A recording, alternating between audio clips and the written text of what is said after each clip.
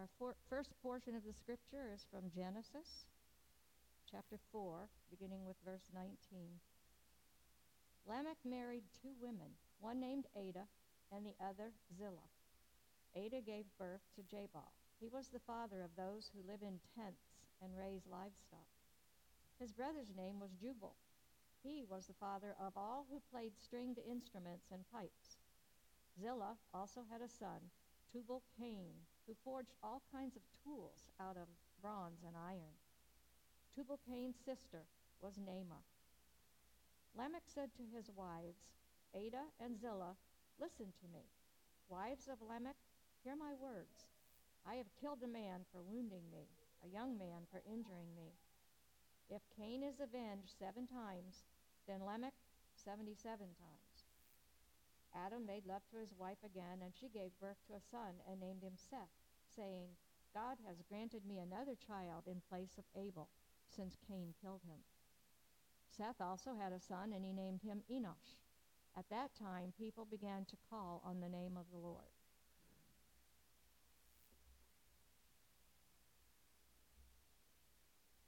And the next part is Mark, chapter 1, beginning with verse 29. As soon as they left the synagogue, they went with James and John to the home of Simon and Andrew. Simon's mother-in-law was in bed with a fever, and they immediately told Jesus about her. So he went to her, took her hand, and helped her up. The fever left her, and she began to wait on them. That evening, after sunset, the people brought to Jesus all the sick and demon-possessed. The whole town gathered at the door, and Jesus healed many who had various diseases. He also drove out many demons, but he would not let the demons speak, because they knew who he was. Very early in the morning, while it was still dark, Jesus got up, left the house, and went off to a solitary place where he prayed. Simon and his companions went to look for him, and when they found him, they exclaimed, "Everyone is looking for you." Jesus replied, "Let us go somewhere else, to the nearby villages, so I can preach there also. That is why I have come." So he traveled through Galilee, preaching in their synagogues and driving out demons. May God bless the reading of and the hearing of his word. Good morning. How's everybody today? Good. All right. Today I want to talk a little bit about prayer. We're going to be talking about that for the next several weeks. But what do you say when you pray?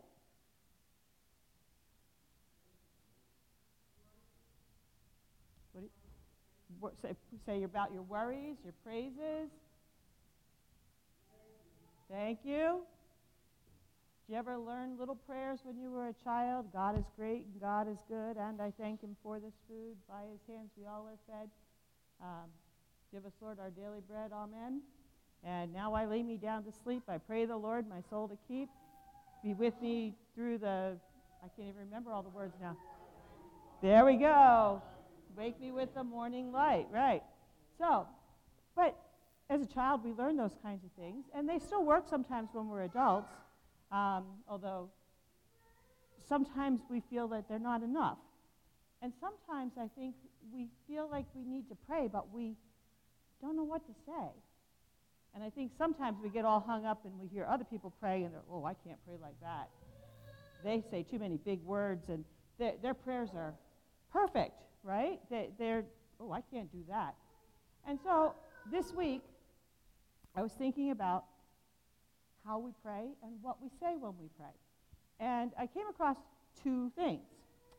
One was some alphabets, and one was something that a friend of mine wrote.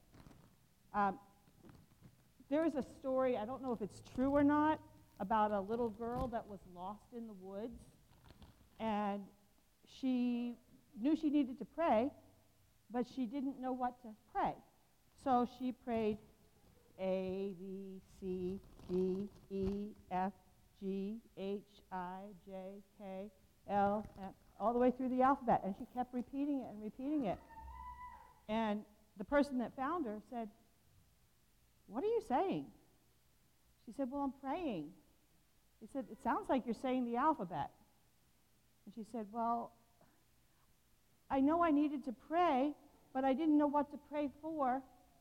So I said the letters, and God put them together, and he sent me you. So that's one thing we can do. We can pray the alphabet. But a friend of mine that some of you may know, because he's been here to visit and preached here, Michael Harvey. Does anybody know him? Yeah. Well, I happened to be looking through Facebook this week, and he had posted a prayer, or a thing about prayer, and I was like, wow, that's like perfect for what I'm talking about here. He wrote, I guess you would call it a poem, and I didn't ask his permission, so I'm sorry, Michael, but I'm going to share it anyway because it's really good. He wrote, when I'm alone at a table at Gino's or any restaurant with a bottle of Italian red, waiting for someone who isn't near, a sigh is a prayer.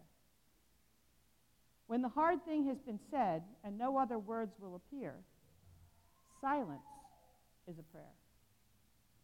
To say nothing is a prayer. Not seeing the trees or the rocks or the neighbors' houses, only staring into the moonless sphere, that's a prayer. And God damn it is a prayer that maybe God hears not as God damn it, but as life is absurd and I can't find the words. A laugh is a prayer. When there's nothing funny particularly, but something funny generally. And though it's not completely out of place in society, it's not out of place with God. I believe God hears when I pray, even if Jesus doesn't seem near. I believe Jesus is here.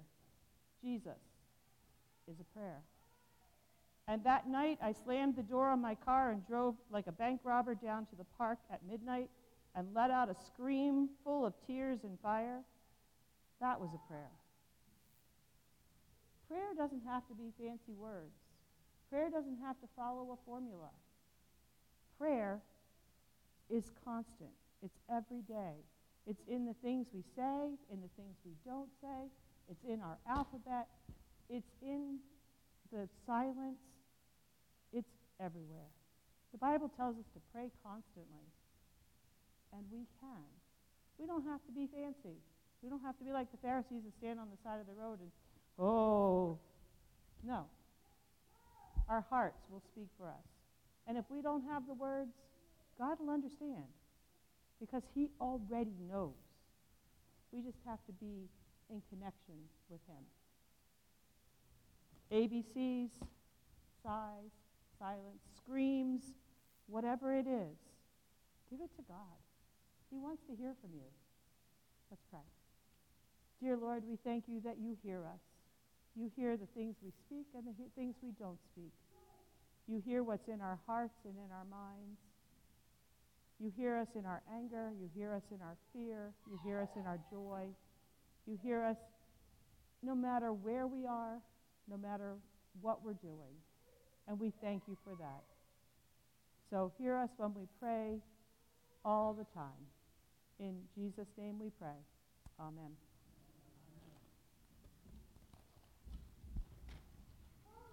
You ready to go downstairs? Let's pray. Lord, it seems funny to pray about prayer.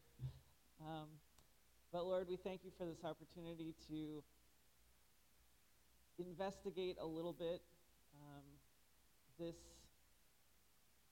remarkable form of communication that we have with you. Lord, I pray that you will help us all to be open to what you want to share with us this week and in the coming ones about how we can draw closer to you through prayer. In your name, amen. Okay, so we're talking about prayer, in case you didn't realize that yet. How would you define prayer? What is it? Go ahead, Ray. A chance to talk to God. Okay, a chance to talk with God. What's the distinction? You listen too. Okay, that's good. Any other? Go ahead, Freddie. Okay, you can ask God for advice. Yeah. Do you get it? Yeah. Cry for help.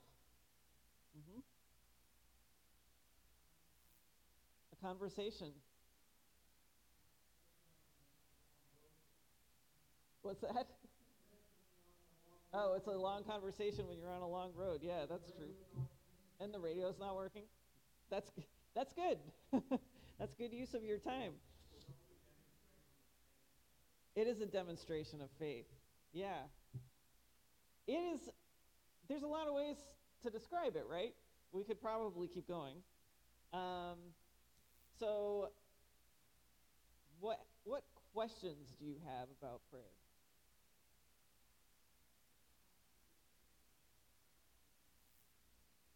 Why does or doesn't it? Oh, why doesn't it feel like it's working sometimes?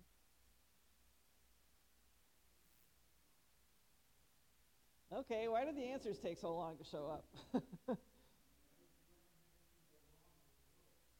Yeah. Okay. I'm gonna stop with that one. Why is there so much going wrong with the world? Why is God letting that happen? You know that I spend a decent amount of time on Twitter, and there's a friend of mine on Twitter who this week posted, "Can I be vulnerable and admit how futile prayer feels in these moments?" And that was the day that Russia finally started invading Ukraine for real. And I agree, and I actually responded, and I said, yeah, tell me about it. I actually am just getting ready to preach a whole 7-week series on prayer, and it feels extra challenging right now in times like this. Also, I think we know that in our country there's this thing that happens. It's typically, we hear it a lot of times when there's an example of gun violence, especially in a school or a place of worship, and there's one group of people that immediately says, we need to have better gun laws, and then there's another group of people that says, our thoughts and prayers are with the victims. And the outside world looks at that and says, it's such a cop-out. What a cop-out. Our thoughts and prayers are with the victims. And I think sometimes it is a cop-out because the people that are saying our thoughts and prayers are with the victims aren't actually thinking or praying about the victims. Yeah, we're not going to unpack that whole... We can have a conversation about that afterwards. But I'm using it as an example of what it sometimes feels like if we are saying our thoughts and prayers are with people, they better be. They should be. However, I think sometimes it feels like nothing is happening because it feels like nothing's happening. We might actually be praying, and still there's gun violence in schools, and still there's people being attacked in places of worship, and it's a problem. Also, prayer is a huge topic. You guys just gave a few definitions, but it's a lot. We have 7 weeks to talk about it. I don't think it's going to fit in the 7 weeks. However, I'm hoping that by Easter, and praying, that by Easter, we will have at least a little bit bigger vision of what prayer is, and maybe a little bit more motivation to do it, and also, especially maybe, that we will start to feel freer in our prayer, because we'll see that it's bigger maybe than what we thought. Because God is bigger than what we thought.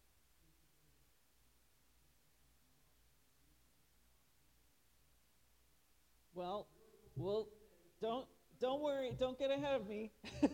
But we have 7 weeks, don't forget. But we are going to talk about the faith piece, because you're right. That part is absolutely, yes, thank you. for helping me find that word, because I wasn't finding it. It's not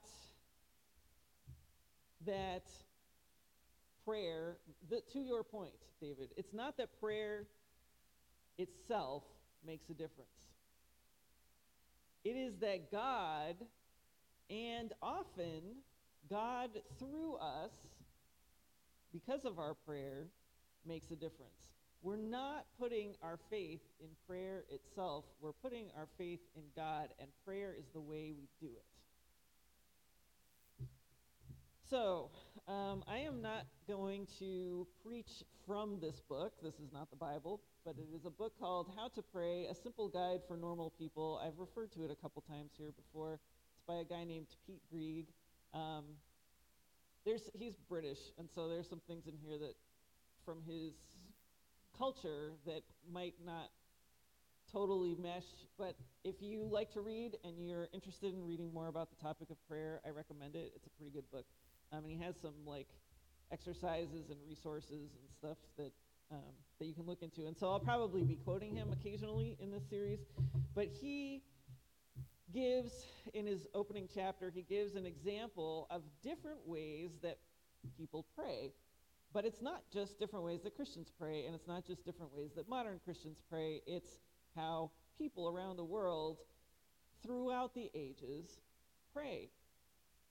Religious people, non-religious people will sometimes find themselves praying. He actually gives some examples of a couple of people that are like, I don't feel like I need to pray all the time, but I'm a surgeon and I don't really know who or what God is, but sometimes it's a really tough case, and so then I'll pray. So prayer is this thing that human beings actually have in common. We talked at the retreat a little bit yesterday as kind of a side conversation about the Bible and if it is or isn't like other holy books, and I would argue that it really isn't, even though it contains the Hebrew scriptures in it. It really isn't like any other book, but prayer is something, even if the ways we do it are different, prayer is something that all religions have in common.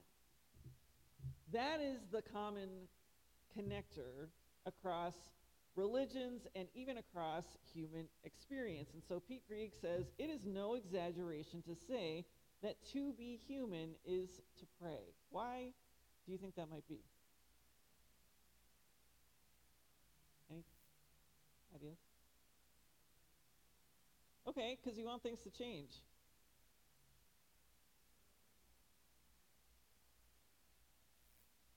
Okay, so yeah, a lot of us, at least, I definitely do, talk to ourselves in our head, and so a lot of prayer comes from it's our thoughts. It is how we're thinking, and so maybe we've developed this way of kind of projecting those thoughts outside of us. That's possible.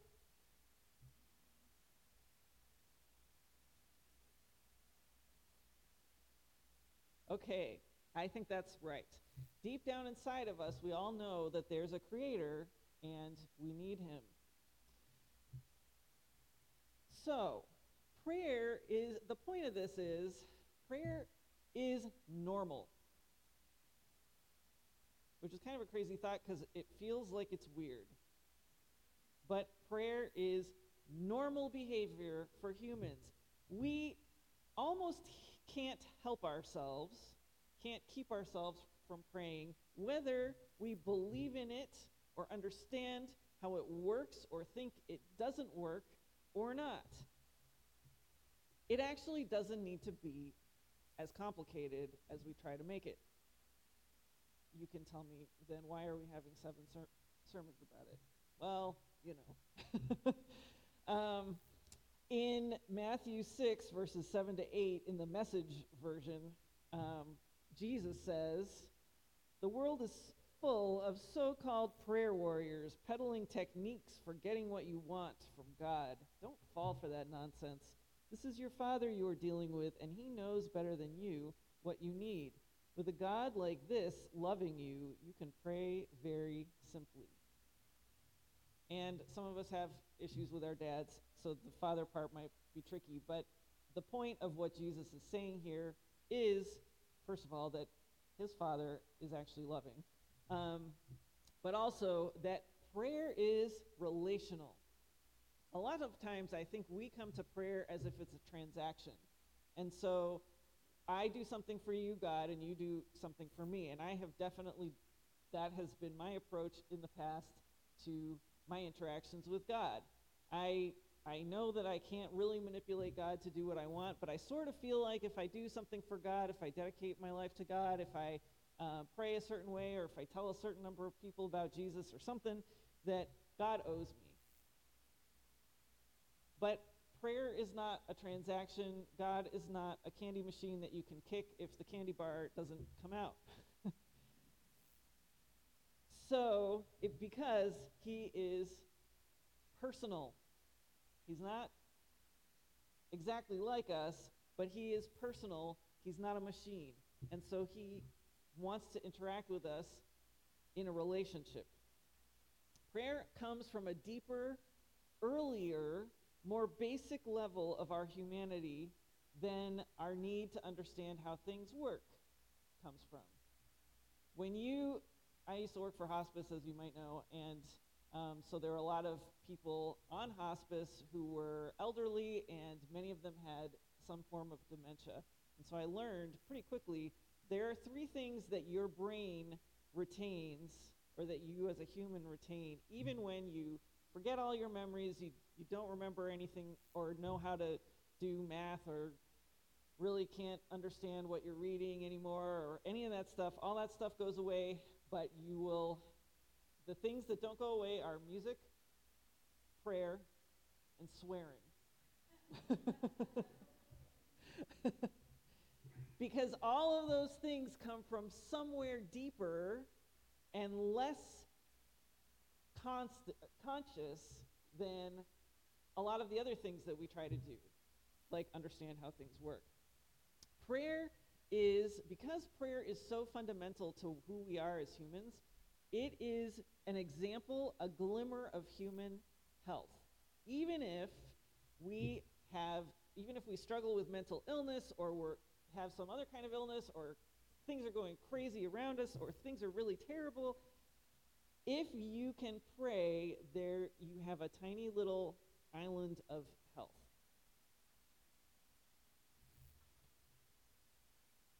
Why? Because prayer is actually how we function. Prayer is actually a way of doing something. So thoughts and prayers sounds like we're doing nothing. We're copping out. We're not doing anything. But prayer is actually how we accomplish things, because it acknowledges that we are not in control, and we are teaming up with God to do something about whatever the situation is. And this is because prayer is the last vestige of temple, the last scraps. We were talking about temple, and temple is the overlap of heavens and earth, something that God and humans do together. The place where God and humans overlap, that is what prayer is. That's the last thing we got out of the Garden of Eden, kind of. So, we had 2 kind of weird passages today. The first one from Genesis was extra weird, but the thing about that passage that's significant, especially for us today, is the very last phrase of verse 26. At that time, this is Genesis 4:26. At that time, people began to call on the name of the Lord. It sounds like this passage is telling us when prayer started. So then we have to figure out at what time. And that's why we have to read the weird stories ahead of it.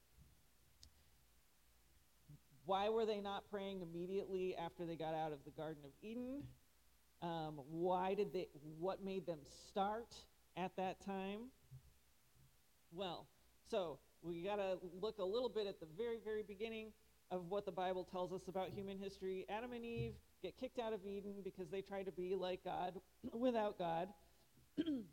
They try to be God on their own terms instead of God's terms. And we can tell, though, that's in Genesis 3. At the beginning of chapter 4, God is clearly around. Eve has her first son, Cain, and she acknowledges God when she bears Cain. And later in this chapter, we see that she also acknowledges God when she bears Seth. Little interesting side point. The women in the Old Testament are more likely to acknowledge God first before the men. Adam does not acknowledge God in any of the rest of the story about him. But Eve does it twice.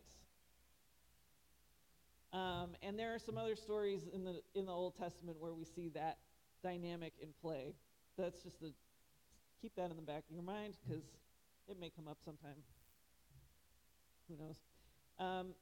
Okay, so Eve acknowledges God when she bears Cain. Abel and Cain make sacrifices to God. So there's some kind of religious practice that's happening. And we know that God approves Abel's sacrifice and not Cain's, and it's not really clear why that is. Cain gets mad, and God actually speaks to Cain directly and says, hey, look, sin is crouching at your door. You need to master it, or it's going to take over you. And Cain apparently doesn't care, and so he kills his brother Abel because he's jealous. Note, even when God comes up to you in person and says, hey, watch out, make a good choice here, doesn't mean you're necessarily going to make a good choice. So any of us who have ever said, I really wish God would just give me a neon sign about what to do, that might help, but let's be real here.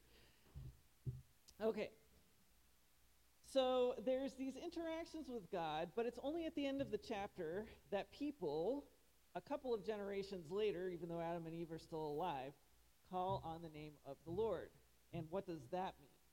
Why? What does that tell us about prayer? I think there's a couple things it tells us about prayer to start off. Acknowledging God is the beginning of prayer, but it isn't the fullness of prayer. So Eve acknowledges God, but that doesn't necessarily mean that she's praying. I can acknowledge that the last president of the United States and the current president of the United States are or were presidents of the United States, but it doesn't mean I have to like it, and I absolutely do not have any kind of relationship or interaction with either of them. Right? My acknowledging it doesn't really make a difference to whether they are or aren't presidents of the United States, or how I feel about it, or what happens because of that. So it's a start, but it's not the fullness of prayer. Also, God is interested in our sacrifices, but without relationship, even those are not prayer. We don't offer animal sacrifices anymore, obviously, but we can sacrifice things in our life to God. But without the relationship that comes from prayer, the sacrifices are not prayer. We know this because in 1 Corinthians 13, Apostle Paul says, if I speak with the tongues of men and angels, and if I allow myself to be martyred and all of this stuff, but I don't have love, meaning the love of God, I'm nothing. So sacrifices are not prayer.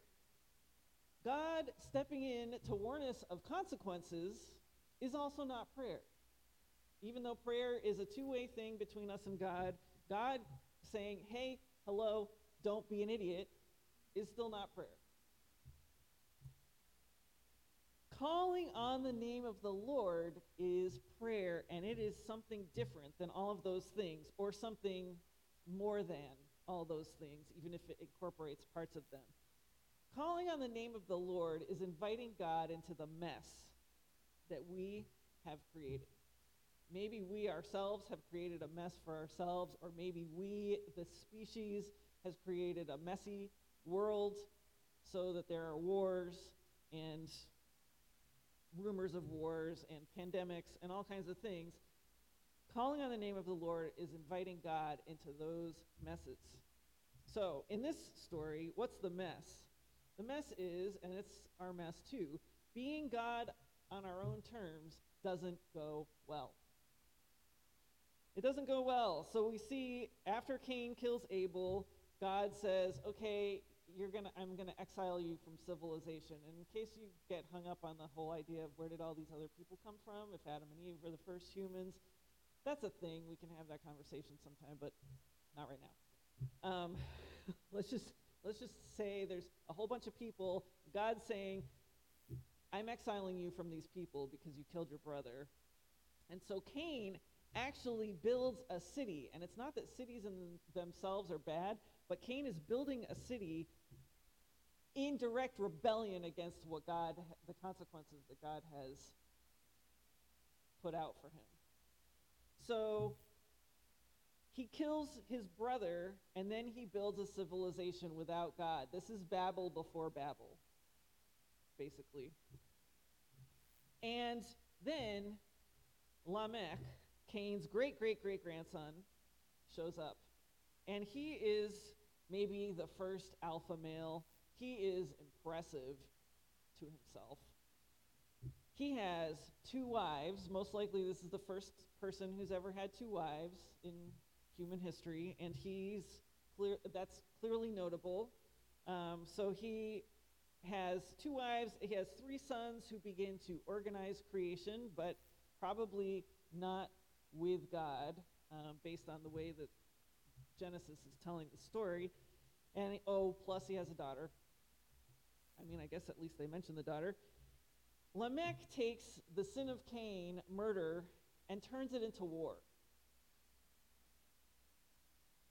He says, hey, ladies, these 2 wives who are his captive audience, who knows if anybody else was impressed by this guy, I killed somebody just because they hurt me.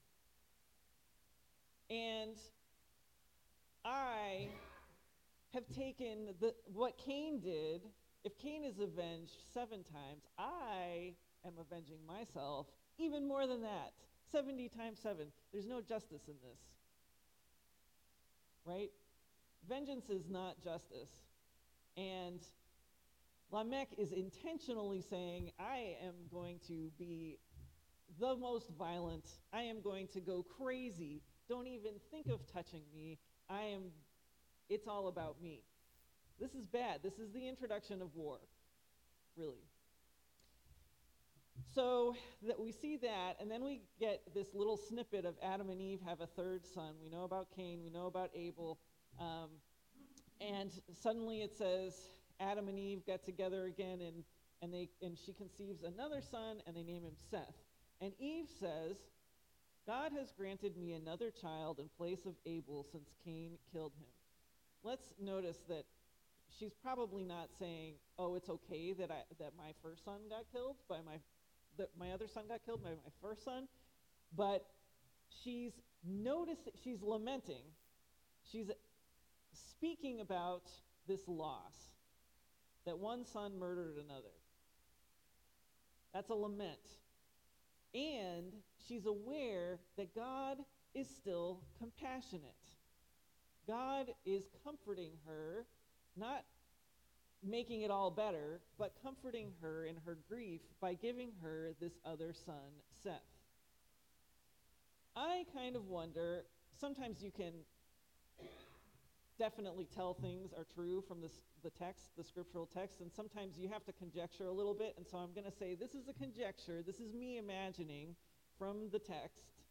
You don't have to take this at face value, but I kind of wonder, because we already see that Eve is someone who acknowledges the Lord, even after her sin, even after their exile from Eden, if it was her acknowledgement this second time of lament and of God's compassion that started people calling on the name of the Lord. Because here are all these people going from bad to worse, rebelling, Adam and Eve ate a fruit, and suddenly their son is killing another son, and suddenly his great-grandson or whatever is killing another guy for really no reason. And here's Eve saying, oh, God does care. We are not in Eden anymore, but God knows about what happened in my family. God actually cares about what happened in my family. God gave me this child. God is aware, and so, because God is aware, maybe I can actually talk to him about some of this stuff. So they call on the name of the Lord. We don't know what calling on the name of the Lord looks like in this really early in human history context because it's not described. But we can guess that at a minimum, calling on the name of the Lord is acknowledging God's nature and that God is aware of us. Calling on the name of the Lord willingly exposes to God what's wrong with us and what's wrong for us, and requests God to get involved with us again. We aren't told what the specific requests were, but here are a bunch of humans not that long out of Eden who are suffering and lamenting, and they're suddenly saying, oh, this actually sucks. And God might care. Seth and ultimately his descendant Noah are the ones who carry on the human line after the flood. And you kind of have to, we'll talk a little bit more in the future about does prayer change God's mind and all this crazy stuff. But prayer does make a difference to how God decides to deal with the world. And we know that God had a big picture, and I don't believe that he was planning to rule things out at Noah ever. I think we know that from the beginning of time, before he even created us, Jesus had this plan to come and redeem us. But I sort of wonder if the reason that Noah was born from the human participating level was because people started calling on the name of the Lord. And if they had not done that, then it's possible the flood God could have just said, you know what? These people are a disaster. Yeah, totally reset. I'm just going to wipe the whole thing out. I'm going to create a new planet over here with these new beings. We're going to try it again. But he doesn't. He keeps the same human beings. A lot of people do get wiped out, but people started calling on the name of the Lord, and there was Noah, a righteous man. So, I know we're going late, but I won't be here next week, so make up for that. We see calling on the name of the Lord in a different way in Mark chapter 2. Mark chapter 2 is in the New Testament. This is millennia later. And so we've had millennia of people around the world, the Jewish people, the Hebrew people, but also other people from other nations and other religions and other time periods praying. And in Mark chapter 1, the people that we're looking at are the people of God, the chosen people of God, who have been praying and waiting and longing for a Messiah. In this chapter, we see some prayer dynamics that show us how people relate to God, but also that we can take as ways that we should and can relate to God. And also, we can see how Jesus prays. First of all, we see that there is corporate worship happening. There's worship of people all together. This story starts out as soon as they left the synagogue. So Jesus and his disciples were actually at the synagogue with other people, worshiping God, learning about God, and presumably praying all together in community. Also in this story, we see people willingly exposing something that's wrong. After they leave the synagogue, so they spend time with God together, and then they go to Peter's house, but it's not just, we're going to go hang out. There's something wrong. And it says, that's Peter, Simon's mother-in-law was in bed with a fever, and they immediately told Jesus about her. Maybe they didn't know they were praying, but they were praying. They're telling God, hey, something's wrong. Why did they tell Jesus about her? They obviously thought he could do something about it. This is really early in his ministry. We don't have any sense that he might have done the miracle at Cana by this point, but he probably hasn't done any other kind of miracle. So,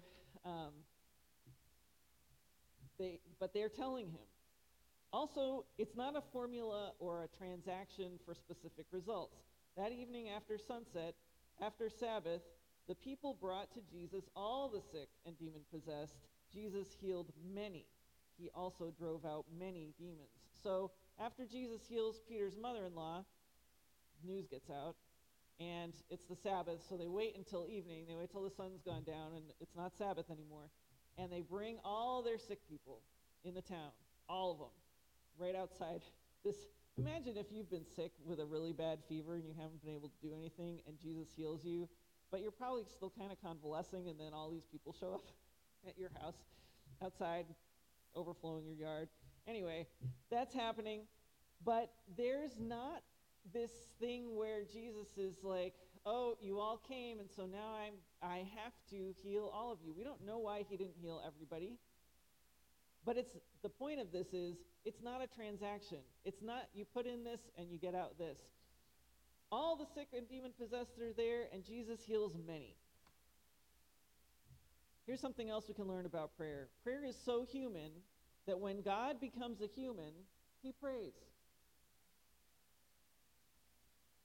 Very early in the morning, while it was still dark, Jesus got up, left the house, and went off to a solitary place where he prayed. He prayed.